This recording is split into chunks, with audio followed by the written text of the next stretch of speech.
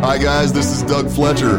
Welcome back to What's the Hazard? It's Friday, May 1st, 2020 here in Omaha, Nebraska. We've got a beautiful day, sunshine, about 80 degrees. It's going to be a fantastic weekend as I understand it. First, let me thank my sponsor, Safety Reports, quality safety solutions and excellent support and an affordable price, as Steve tells me, and I'd have to agree. Something interesting about Safety Reports, they just announced a new element of the app. They have this virtual auditing application now. I really like the idea of this. In fact, Steve and I discussed this at one point. It's probably my idea, and he stole it, frankly. But I like the idea of having someone remotely providing imagery so that a consultant or a safety person can make some recommendations. So one of the biggest challenges that I find is the ability to go out to locations. I mean, sometimes it's cost prohibitive to have your safety person travel to a job site, and maybe there's only one thing you want them to look at. Well, with this new virtual app, you can show video footage or still photography of an issue, hopefully video, and have your consultant or your safety person evaluate it from a remote location. I love that idea. So it's not quite like being there. Hopefully in the future we can be there, but I think in the meantime, it gives us an opportunity to evaluate hazards, take a look at them remotely, and maybe get something done about that. So good deal, man. I like Safety Reports. They keep updating and changing the options, and I like that about them. My guest today, it's exciting to have you here, man. I appreciate it. Dan Marburg. And now we've known each other probably a year or so, 2 years, somewhere in that range now. Our worlds kind of intersect. You're in the risk management side of things with the insurance world. Right. I'm on the safety side of things, and so we've had the opportunity to work on a few projects together. Correct. And hopefully more to come in the future. Yep. You're currently with North Risk Partners. That is that correct. Right? Here in Omaha, headquartered here in Omaha, or where are you guys? Actually headquartered in Minnesota. Okay. We get about 330 people. Nice. A lot of it is benefits. They had a benefit shop here in Omaha, and I joined them in December to open up the property and casualty. Oh, nice. The commercial property and casualty side here in Nebraska. Oh, very good. Excellent. Okay, so that'll probably give us an opportunity to work together at some point. Counting on it. I look forward to it. So, man, interestingly, this is an interesting subject. We are going to talk about COVID. I mean, that's all we've talked about for weeks and weeks, but we're talking about COVID because you actually had the virus and you had symptoms from the virus. Yeah, I actually, in late March, I was one of the earlier people around here to get it. No idea where. Yeah. No idea where. And nobody was even paying attention at that point, frankly. I mean, were they? I mean, it's interesting. I was talking with a client who's in the kind of live music and entertainment business, and I think it was, if I can remember the timeline right, it was March 5th or 6th, wherever that Thursday or Friday was, and we were having a theoretical conversation about what happens if shows start canceling and things like that, and how an insurance policies respond. Sure. And it was a much more hypothetical situation. And I said, well, here's what I think, but let me go back and do some research. And in the middle of the next week, maybe Wednesday evening or Thursday morning, I sent him an email saying, here's what I'm finding so far. And interestingly, it was Friday the 13th. He emailed me early in the day and said, wow, what a difference a day makes. He said our next, dozen or so shows have canceled and the College World Series canceled. Mm-hmm. I remember that, yeah. So that was, I believe that was the week that the NBA called the season, and I have a couple college students, and they were supposed to go on spring break, one to Chicago and one to Texas. And Friday morning, the day they were supposed to both leave on their separate trips, we all kind of decided maybe that wasn't a great idea. Right. And to me, that week of the that week that ended on Friday the 13th was really kind of when it went from the theoretical to the actual. Yeah, interesting. So yeah, man. So we have a mutual friend, and he communicated to me that you had actually, this was just when you had been released from the hospital. That was I think you had let him know that, and he forwarded that information to me. I was unaware that you'd had the infection, man. And so I want to hear the whole story. Okay. One thing I think is really interesting, and the parallels that I draw with what we do otherwise with risk management and safety, I think there is always there is a level of skepticism where people are, it's not going to happen to me. Right. The whole safety world is based on trying to convince people that the risk that we see is worth their concern. Yeah. Most of them just, and I think that's true oftentimes with the COVID as well. It's hard to prove what doesn't happen. Yeah, man. And I mean, here in Nebraska, I mean, the relative number of cases are fairly low. I think at last count here in Nebraska, we had about 4,000 confirmed cases. What's interesting is I think they said, and I haven't kept up on it, but they said the first 1,000 cases, it took 42 days.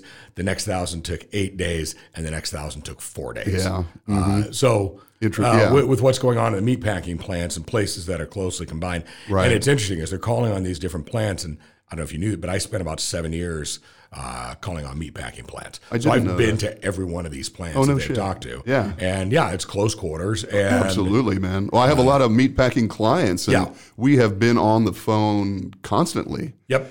Some of them have already had OSHA inquiries, where OSHA has run an inquiry. They have a positive case confirmed, and then OSHA contacts them and wants to know what they're doing about it. And so it's a very interesting world. But so I mean the story basically, like long story less boring, around St. Patrick's Day, so the next week, I started getting what I thought was kind of a seasonal sinus infection, which I get every year or so. By Friday, it wasn't getting any better. I called my company's Telemed, and they phoned in a Z-Pack, which I picked up Saturday.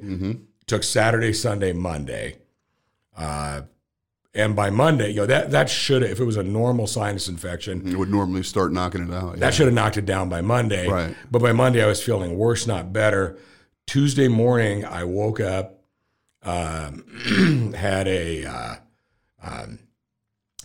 a fever, and was actually coughing up blood. Oh my God! And no shit. and it was kind of bloody mucus, and not a small amount of it. It wasn't it wasn't nasal Sure. drippage or anything like that. Right. And I thought, okay, this is not Right.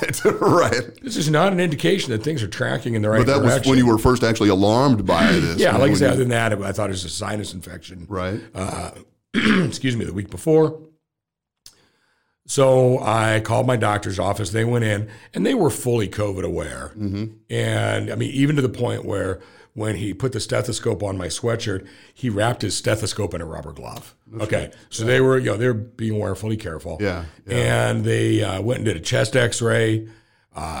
Told me, I actually left, started to go home. They called me while I was still driving home and said, "You've got a left upper lobe pneumonia." And I think his words were, "We're going to put you on some old school heavy duty antibiotics." So called him into the pharmacy. I actually stopped on the way home, picked up the antibiotics, went home and started taking those. Wasn't really kicking it yet. Thursday evening, I had a fever of 103.9, which again, I don't think middle-aged guys are supposed to have that. Right. And that's when my wife's suggestions went more to a statement. And it said, we were calling the doctor in the morning, called the doctor. They said, get him to the emergency room. They're waiting for him. And I went in there, and as you and I were talking earlier, when they put the pulse ox on me and first started checking it, I don't remember what the reading was because I didn't know as much about pulse ox As you do now. as I do now. Absolutely. That when the nurse told the emergency room doc he couldn't see, he was standing where he couldn't see the readout at the time, and I happened to see he got almost jumped out of his chair. Really? And was like checking to see where the things were hooked up right, and that's when they gave me the test and said, "Yeah, get comfy. You're not going anywhere." Really? And I spent the next 9 days So in a room. wow. So you were you went to Methodist was at Hospital here in Methodist. Omaha, Nebraska. Yep. Yeah, and I got to tell you, the staff at Methodist, and I think we're fortunate across the board in this part of the country. The staff at Methodist is unbelievable, from the hospitalists to the pulmonologists to the nurses. even down to, and I told them this a couple times, the people that are in the kitchen and making food, when you feel that terrible and you need to eat something, I would order an omelet in the morning and they would bring it up and I'd open it up and it actually looked like something I wanted to eat. Okay. Nice. That makes a huge difference. Absolutely. So all the way down to the staff in the kitchen there. And one of the things that I thought was interesting, there's a nurse, there are a couple of things to get to. There was a nurse, a guy named Chris. He had been a post-op nurse, I think at the hospital there for 25 years or something. Well, surgeries were going way down. Right. So this guy volunteered to cross-train and go up and help on that floor. Wow. And I was talking to him because I think I was the first guy he was cut loose with when this happened. I could see him getting more comfortable as the day, throughout the course of the day. But that's the kind of staff they have there. Yeah. This guy, there's a need here. He wanted to help. He cross-trained and jumped in to help. So that's impressive. Kudos to them. So the other part of the story is they got me up to, as I learned more about. So let me get from the time that you started feeling poorly to the time you were in the ER. How long was that? That sounded like about 7 days? Yeah, a short week, if you will. Like I say, I started noticing, I think Wednesday around St. Patrick's Day, actually, that I had what still very well may have been a sinus infection. Yeah, sure. But that's when it started. By Friday, I called and got some help with that. By Tuesday, things had taken a concerning turn for the worse. Right, exactly. I don't think there's ever a time when coughing up blood is good or is an indication that things are going well. Right. And like I say, by Thursday, I had gotten significantly worse. Yeah. And by Friday, and I never felt shortness of breath, like they say, but it took me 10 minutes to get dressed. I'd put on a sock and then I'd sit there for a minute. And I'd put on my other sock and sit there for a minute. So heavy fatigue or whatever. Just tired. Yeah. I mean, and like I say, so I never felt like I was gasping for breath. I was just out of gas. But obviously, as you said, you weren't oxygenating. I mean, you weren't. Your pulse ox was so low. You just weren't. Yeah, I just wasn't getting enough oxygenating your blood. Yeah. So they had me in the hospital there, and apparently by Saturday or Sunday, they had me on 15 liters of oxygen, and they basically said, that's all the oxygen there is. So they're just running it wide open. Yeah, and it felt like they took a shot. That cannula thing that goes in your nose, or what? I had a mask. I had a mask. I think called it a double breather or something like that. But I had a mask with a bag. Okay. But it largely felt like there was a shop hose stuck up my nose. Oh yeah. Okay. Man. And the level of dryness is something I have not experienced before and not in a big hurry to experience. I mean, it was dry beyond. So they had me, I was on 15 liters, and they basically said, we want your pulse ox above 90%. Okay, so they put the pulse ox where I could see it, and it was almost like I treated it like a video game almost, where I would sit there and I would take as deep a breath as I could and breathe them out and try to drive the number up. So I'd get it up to 96 or 97, and they'd come in and they'd turn it down to 14 liters. And it would drop down to about 89 or 90. Right. And I'd sit there playing the game, pumping it up, try deep breaths and pumping it up and all this. And they had I can't remember what it's called, like a motivational respirator, a thing that I was supposed to breathe into to expand my lungs to practice and do that. And by probably Tuesday, they had me down to 7 or 8 liters. Okay, which was great. And that's when they came in and said, we're concerned about how long can your body keep fighting this thing? How long can it keep fighting this hard? Right. And my other issues were going okay. My heart was doing okay and all this. But they said, we're reading some surveys that say maybe we should intubate sooner rather than later. And I said, I really don't want it, because everything I had heard was that, again, that's not an indication that things are going real well. Right. And I was pretty pleased. I'd gone from 15 to 7 or 8. We talked about it, and I remember saying so they had a bunch of pulmonologists out in the hallway, because only really one person at a time would come into the room because they all had to suit up. It was funny. A couple of my buddies that were texting me were going, "So, are there any hot nurses there?" And How I'm would like, you know? "How the hell do I know?" They all look like, they're all in like spacesuits. Yeah, exactly. It reminded me of the scene from Back to the Future. Oh, yeah. When Michael J. Fox goes in and puts the Darth Vader tape in his ears and he's in his spacesuit and doing that. That's what they all looked like. Wow. Anyway. But so they were all hot as far as you knew. Yeah, as far as I know. Never let the truth stand in the way of a good story. Absolutely. Right. So so they were out there and they were talking in the hallway, and one was in there with me, and I basically said, "Look, he said, we're thinking about putting you on the respirator, just kind of you're preventative so you don't wear your body out." Right. And I was not keen on that. And I actually said to him, I said, "Look, I just got married 90 days ago. I'm not done yet. Right. We got 4 kids in college. I owe too much money to too many people. They're not going to let me die anyway." Right. I said, Right. "So let me fight through this." And he kind of said they liked my attitude. I'm like, "Treat me like I'm going to live, not like I'm going to die." And they liked my attitude, and they let me fight through it. And he said to me, I got the finger wagging admonition that if you go backwards at all, you're going on the respirator. We're going to do it. Yeah, We're going to put you on the vent. Yeah, it is now a statement, not a suggestion. Yeah. And by Saturday, I was by doing the same thing, kind of fighting with the machine. By Saturday, I was on room air, and they let me go home. No shit. Yeah.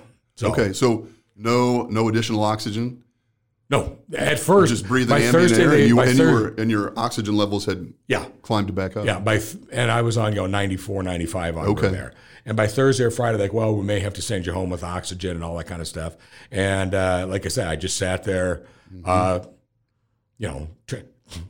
don't play video games, but I was treating it like a video game and trying to get a high score. Absolutely. I would do the same thing. That's cool. Yeah. So that I was, I was basically saying I'm not going to get beat by this thing. And, I fought through it and went home.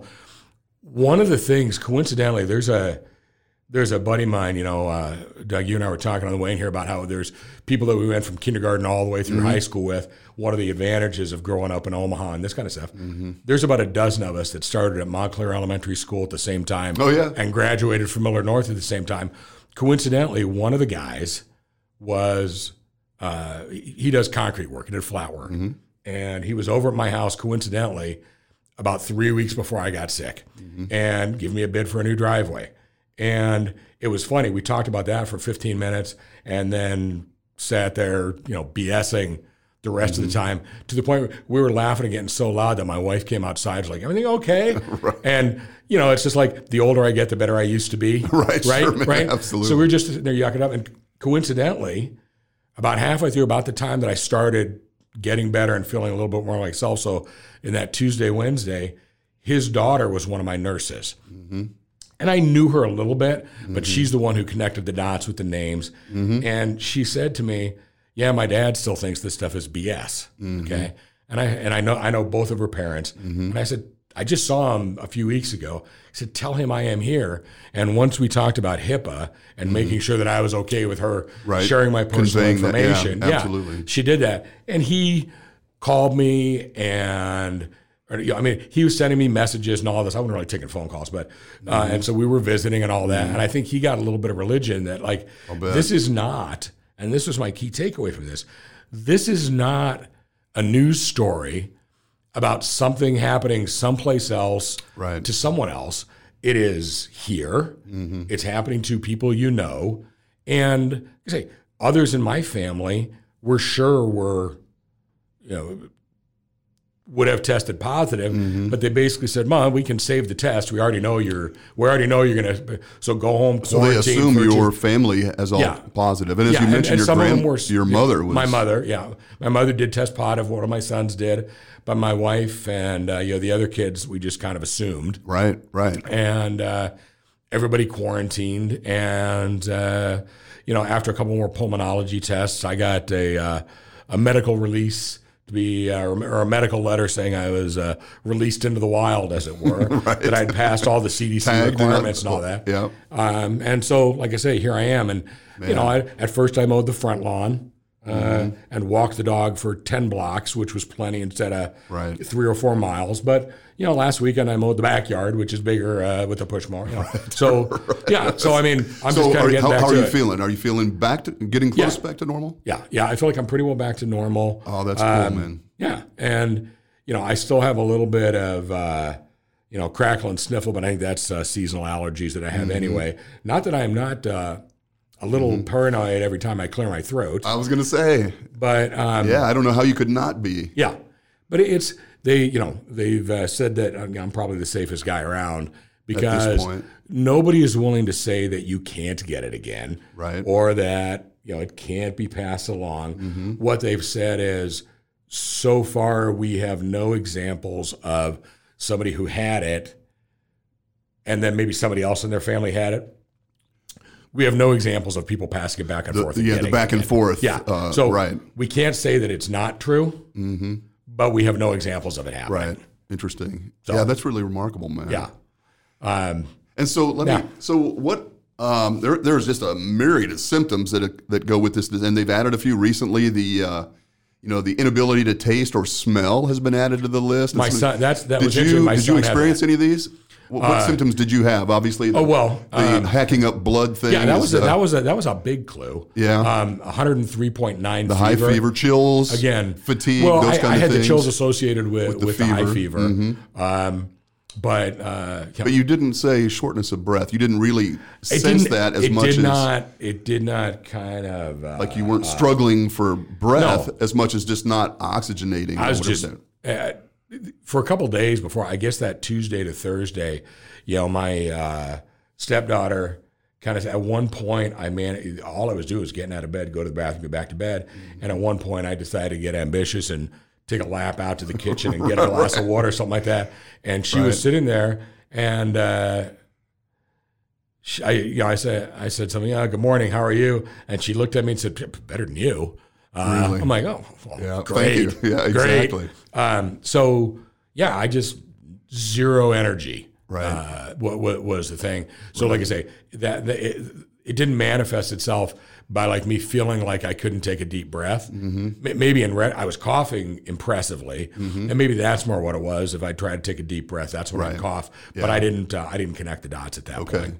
And you said your son has actually experienced I think you were saying that he had that taste smell thing or something, or yeah, really, and that he didn't matter, didn't really matter. He said for a couple of days there, what he ate, it really didn't have off. any, it was just off. Really, so fascinating. And that was and he was saying, for him it was, and for my wife it was, they were kind of down for the count for 4 or 5 days.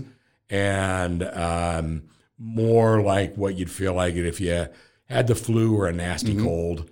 So they just didn't get it as hard as I did. Yeah. So I was going to ask you, have you ever had the flu, like influenza? Yeah, it's been a few years, and it's. Do you recall?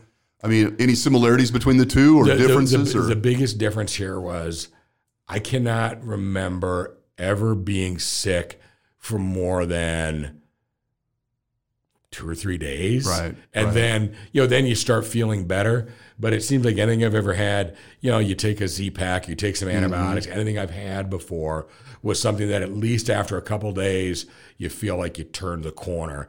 And this, I got progressively worse. Even after I got to the ER, probably, and I don't remember for sure, but probably sometime Saturday to Sunday is when I, like I say, 15 liters of oxygen, and you were at the bottom, man. And that's it. It was kind of funny.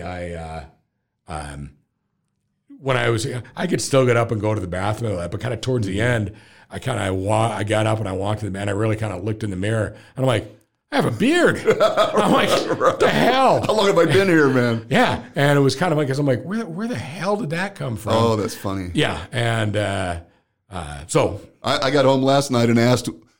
I have my wife is home, of course, and I have one of my boys is home, and I got home and said, one of you is going to have to cut my hair. Who's it going to be? Yeah. And of course, my son volunteered, and I immediately said, okay, it's not you. Not you. Yeah. Because I knew what he had in mind for me, but that is crazy, man. But how long were you in the hospital? 9 days? So I went in on, if I get my dates right, Friday the 27th at I don't know, mid-morning, and I was in there until about lunchtime a week ago or a week later on Saturday. Okay. So kind of 8.5, About 8 days, 8.5 days? days, Wow. yeah. Okay. Something like that. So, and like I say, there are not enough good things to be said about the nurses and the docs and the janitors and the people that prepare the food. It's impressive. Yeah, it is impressive. It is truly impressive that these guys, they walk into the fray. I know.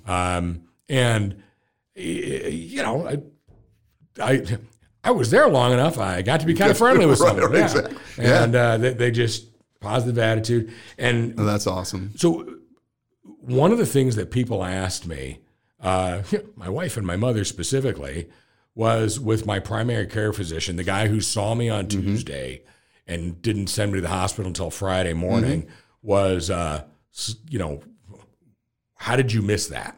How, with all the coronavirus stuff going on, how did you miss that? And I've got a couple buddies that are in the medical field and all this kind of stuff, and as well as a couple of the doctors there. And I said, should I be questioning this? And they're like, yeah, in retrospect, it's pretty easy. So when I went in for my follow-up appointment, I asked him flat out, so what were you thinking? When you didn't send me when you didn't test me to the hospital? And he gave me a very sincere answer, which was the protocols were changing so fast that in late March, so that was March 24th or something like that. He said the protocol, it was a moving target. He said, and I had, been taking Tylenol like they were M&Ms. Right. And so when I went into his office, I was fairly coherent. My fever was down. I told him I had been taking Tylenol. And he basically said, yeah, you had pneumonia, but the other symptoms that were on the sheet, kind of our checklist, we thought maybe just had pneumonia. He said, I actually called in a couple other docs, and they looked at it, and we put you on old school heavy duty antibiotics. And then it was a couple days later when that wasn't doing it, when he was gone. He said, and besides, we didn't have access to the test at our office. So what we would have been doing was then sending you off to go wait in line somewhere else. Now, I'm sure in retrospect, this one wouldn't get slipped by him. But at the time, he basically said, according to what we had, you didn't meet the standard for who we were supposed to be testing. Sure. So that's the other thing is I wonder how many people out there, if there are 4,000 known cases in Nebraska, how many people like, my wife and all these other people that they say, yeah, we're pretty much assuming you have it, but we're not going to burn into test. The statistics, and we're not going to burn tests and on so them. And so we don't know. So it'll be interesting what happens next here. I think so too. And interestingly, I know a lot of people who believe they've had it. Right? You talk to someone and say, I think I've had it, and I believe I have too. The end of February of this year, man, I was like 5 days sick, you know, and flu-like, kind of an upper respiratory, achy, chills kind of a thing. And but I obviously at the time, we didn't even know to question it. We just assumed it was a flu or something like that and treated it with the usual. And I didn't start coughing up blood, which I probably would have also taken as kind of an odd occurrence. It's not. Yeah, that's never a good sign. Never a good sign. And I guess the other difference is and I get my flu vaccine every year. The other difference is, did everybody around you or did everybody around those people who thought that they probably have it start getting symptomatic or feeling sick and all that? And who knows? And we'll never know. And to me, people say, well, it's a relatively low number. We should open up everything. It's like, okay, this thing has killed in the United. I don't know what the statistics are now. Somewhere north of 60,000 people in 60 days.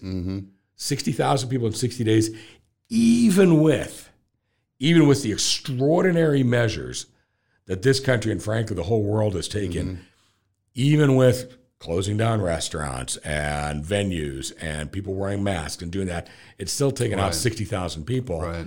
So to say, well, the flu kills 80,000 people a year, that's the thing that's frightening to me is if it's taken out 60,000 people in 60 days, even with everybody basically being told to stand in one place and not contact each other, if we had done nothing or if we stopped doing anything, what's the body count? Yeah. And it's an unknowable question, but that's the thing that I think is interesting, that all the people putting statistics out about, well, it's not that bad, it's only killed 60,000. No.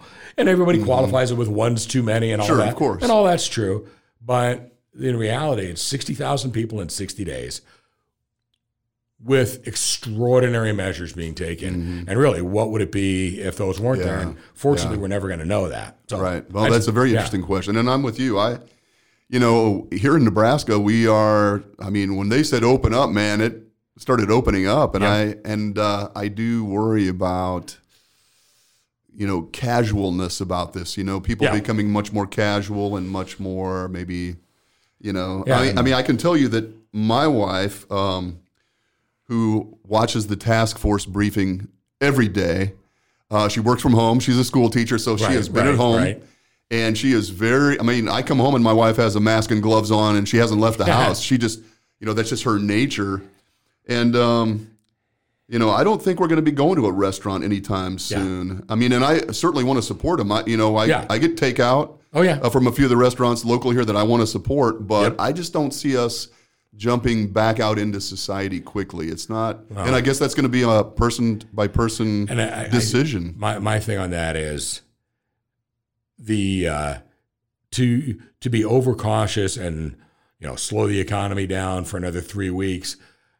My unsolicited opinion is we can recover from that more easily than we could recover from not being cautious enough. I know. And really having another spike worse. Or something. And I've heard people kind of talk about it in ways of like, well, it's kind of culling the herd and killing the weak. It's not killing young, strong people and all that kind of stuff, which is and I don't even have a problem with it being kind of a very matter-of-fact observation, but until it affects you. Right. As Until it's your family. mom or your kid or whoever. Exactly. It is statistically, I guess there are, you can make that argument. And when you are using numbers rather than names, it's a little easier to do that. So to me, that was the whole point of it when that guy, the friend of mine who I've known since I was 5 years old, didn't get it, but then when his daughter told him that somebody he had known since he was 5 years old and just seen a few weeks earlier found out that he had gotten it and it became very real for him. That's why I, agreed to talk to you. And it was interesting. Totally, I put something on Facebook when I was getting out of the hospital, more of just like a picture of me with a beard where I didn't have one before. And the number of people that kind of said, holy crap, this is somebody I know. So that seemed to make it a little more. I think it makes an impact. And I think, again, if you draw parallels to what we do in the risk and safety world, you go to conferences and the keynote speaker is always someone who has had a horrific workplace accident. Yeah. And they come to tell you that this could happen to you. Yeah. But, all the safety guys in the meatpacking plant are missing a finger. Exactly. That's right, yeah. And I think there, with this as well, there is that reluctance to believe if you don't have any personal experience with it. And so, man, when I heard the story and your willingness to come and talk about it, I thought this is important because people need to have a connection. That's why I was wanting to talk about it, because I normally don't get into discussing my medical history. Absolutely, and we'll edit all that stuff out of here, of course. Yeah. But if it's an anonymous disease, nobody worries about it. But if you have a connection to it, or it's no different when you see about you see a news story about a tornado or something that happened somewhere else, and you shake your head and say, "Wow, that's too bad." It's too bad. What a shame. Yeah, it sucks to be you. Exactly. But and it's like that tornado happened in the town you grew up in. Right. Okay. Wow. Okay. Totally different. I recognize that store that isn't there anymore. That's right. That's a little. So let me ask you: was there any discussion of the hydroxychloroquine, azithromycin combo, or any cocktail like that? No. Basically, what they said is they were treating the symptoms. Okay. At first, it took them, and this is interesting. Even in the ER, it took them 3.5 days. I think it was 4:00 Monday morning or something like that before they got my test results back. So they had me on some antibiotics, a drip, an IV antibiotic, until they ruled out other things. But basically, they said, "Man, it's viral. We can't do anything other than treat the symptoms." So I wasn't really. There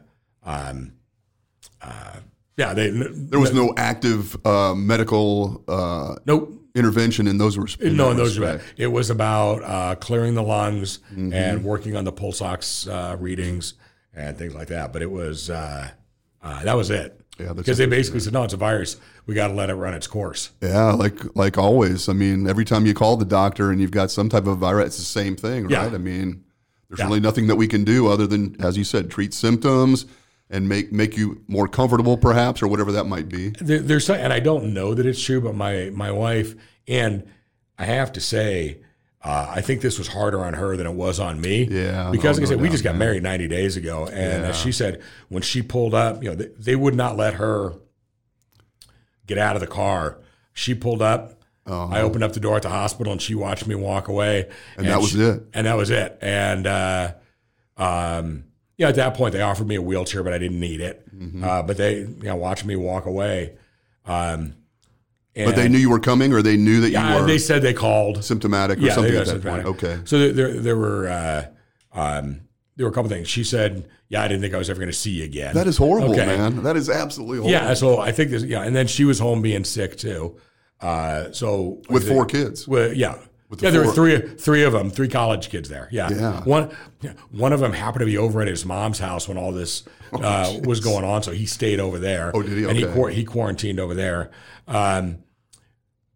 But so that was hard on her. The thing that was interesting was the same, the nurse whose mom and dad that I know, and like I say, I was on the mend at that point, and she said that when she kind of got briefed, she said the charge nurse said to her, I was the sickest guy in the place. Really? And her words was, she said, you scared the hell out of us. We didn't know if you were going to make it or not. That's terrible, man. Yeah, so... Yeah, it was very real, and I really feel bad for your wife. That's a horrible story, man. Yeah, as you're walking into the facility, and she doesn't. Yeah, she says, "I didn't think I was." She has no idea what's going on, and so she was not permitted to Nope. visit. Could she come and peer through the window, or Well, it was on the 6th floor. nobody on the floor, or what was the deal? I mean, They were not letting anybody in the building by that point. Okay.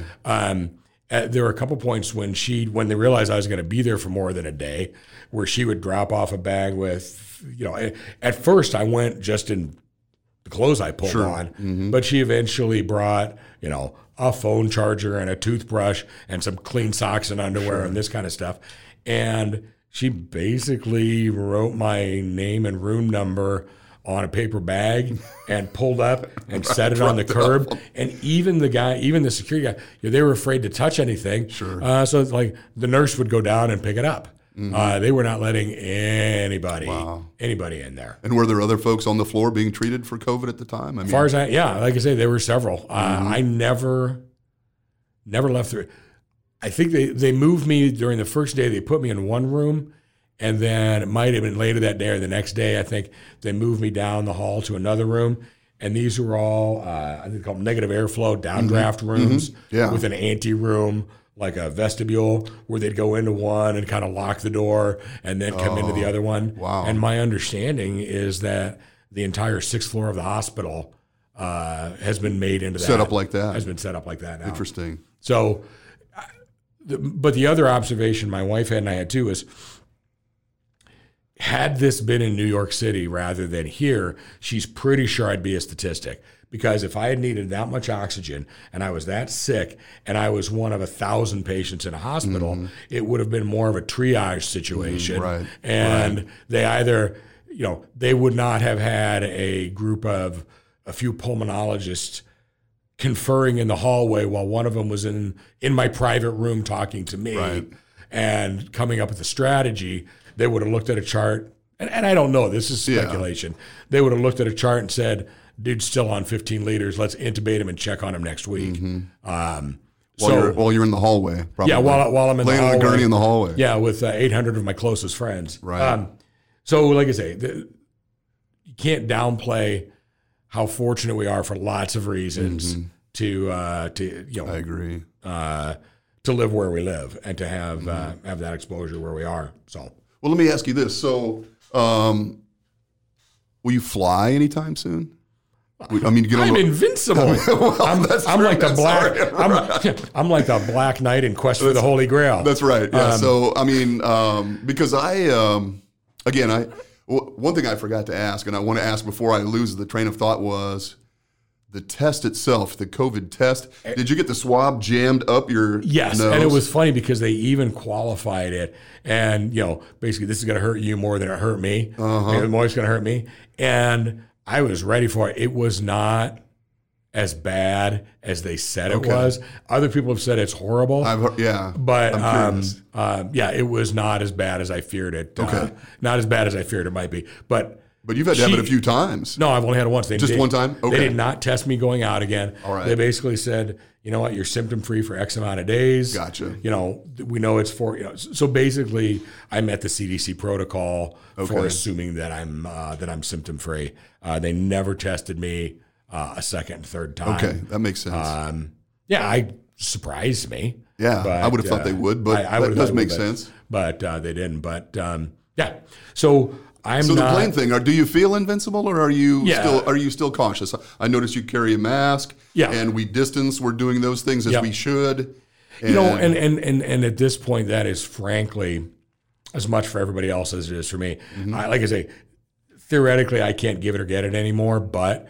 Anytime I go out in public, if I get out of my car, I put the mask on. Yeah, good for you. And it's been really interesting because you go into a grocery store, and I've been in one grocery store to pick up one item that somebody forgot, since we went out. But you go in the grocery store, and it's interesting because a lot of it is what I've taken to calling hygiene theater. Okay, so they're in the grocery store and they're bagging up the to-go groceries to either give to people at the curb or to go drop off at their houses. And they're not wearing masks and gloves. They're bagging them up. And then when they go give them to the person, they put on their gloves and their mask. And, and I thought, all right, okay. Hygiene theater, I love that. Or how many people in any place that you go in public aren't wearing masks or aren't doing stuff. And I guess my whole thing is, I don't know, it's a macho or maybe they don't know anybody. I don't know why that is, but my thing is, what's the downside? What is the downside of wearing a mask in public? Absolutely. You only get to be wrong once. Right. That's my whole thing. Yeah. I probably, I might have touched the gas pump somewhere in mid-March. Who knows where? I mean, they do not know where I got it. Right. They'll never know where I got it. But, maybe it was the one time that, because I had some gloves in the car, and my sons and I had talked about, you might as well put on a pair of rubber gloves, surgical gloves, before you pump gas or do whatever. And one time I apparently didn't, or I grabbed a shopping cart someplace. Yeah, whatever that was. But as you said, there's just no way to... What's the downside? Right. What is the downside? How bad would you feel if you later found out that you had it, even if you didn't get symptomatic or have any complications from it, but knowing that you'd been out and about in the world, breathing and touching and all that, and not knowing who else you gave it to? What is the downside? Man, that's a great point, man. To wearing a mask. Other than the obvious sex appeal of it. People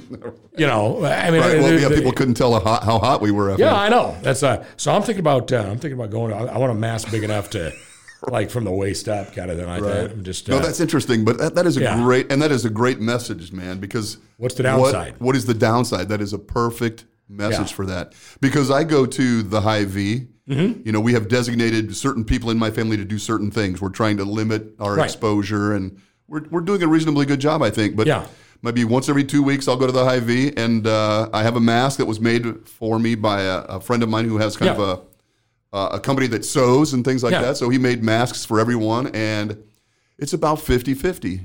Yep. About half the people in there are wearing masks and wearing perhaps gloves even, and the other half are just incredibly nonchalant about it, and and that just totally unaffected. And I don't.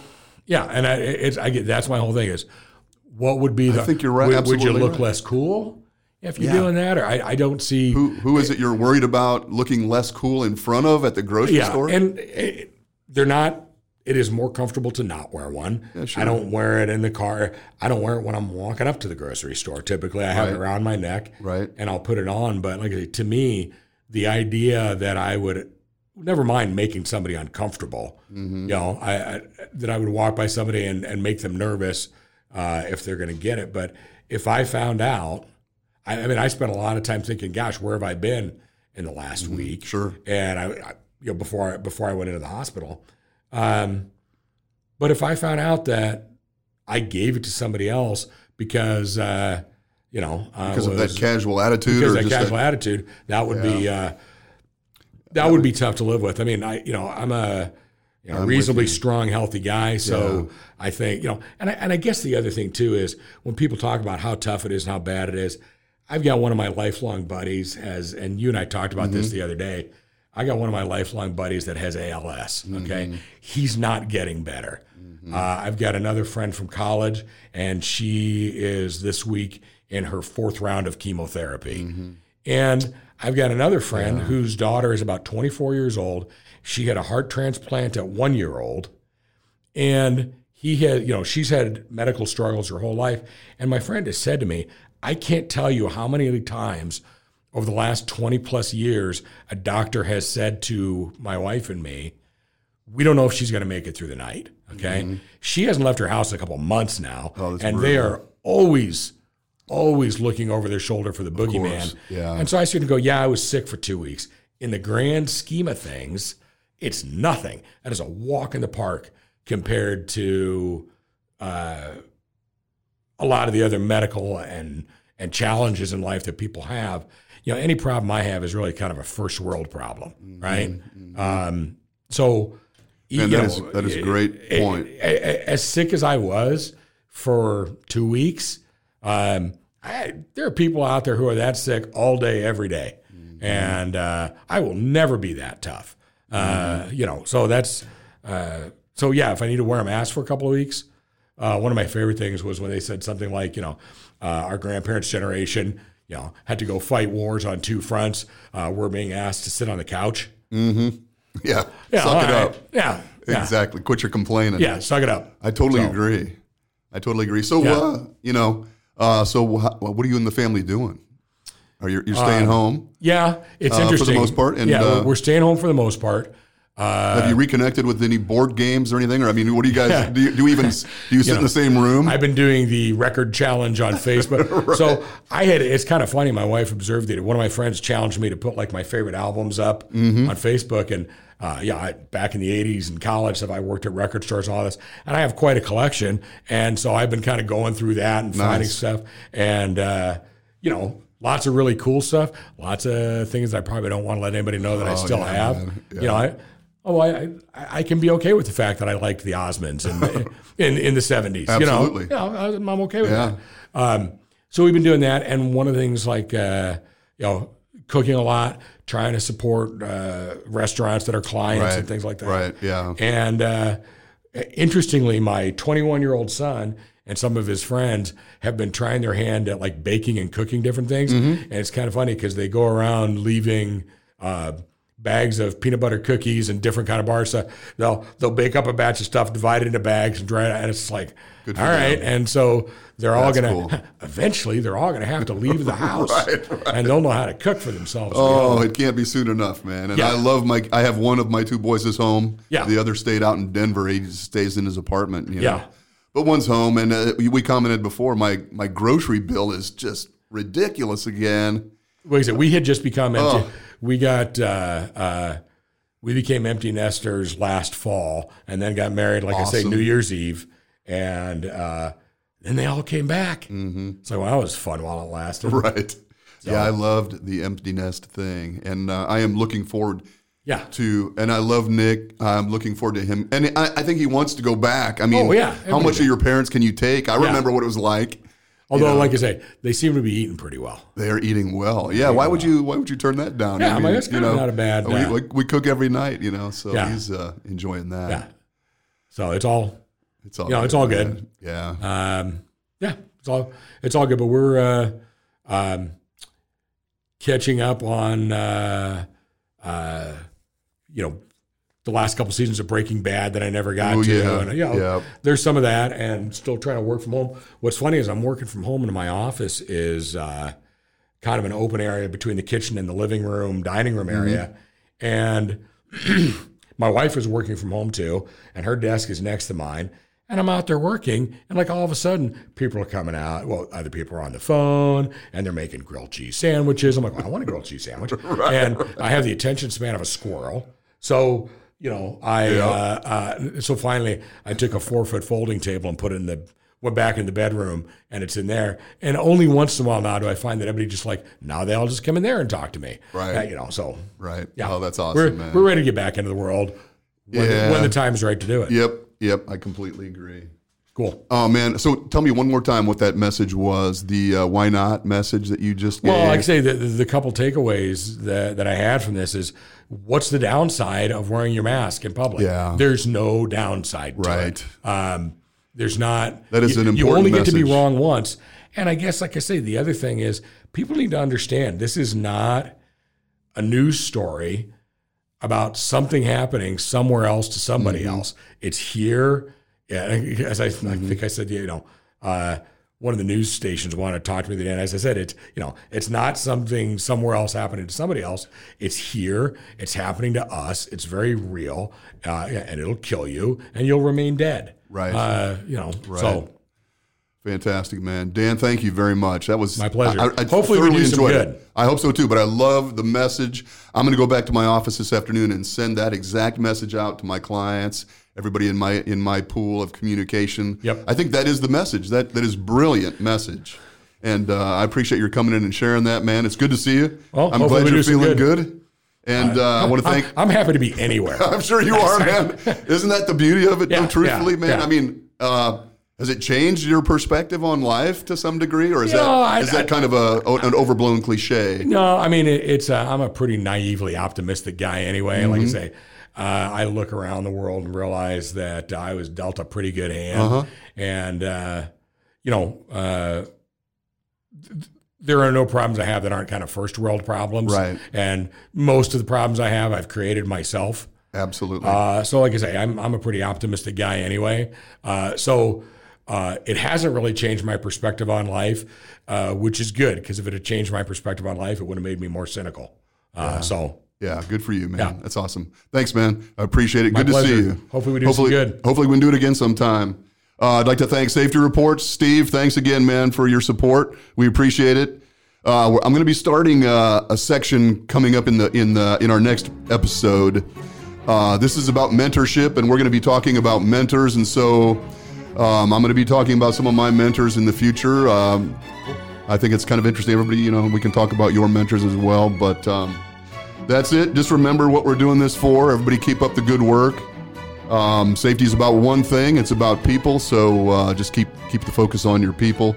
And we'll talk to you again soon. Thanks. A Parkville Media Production.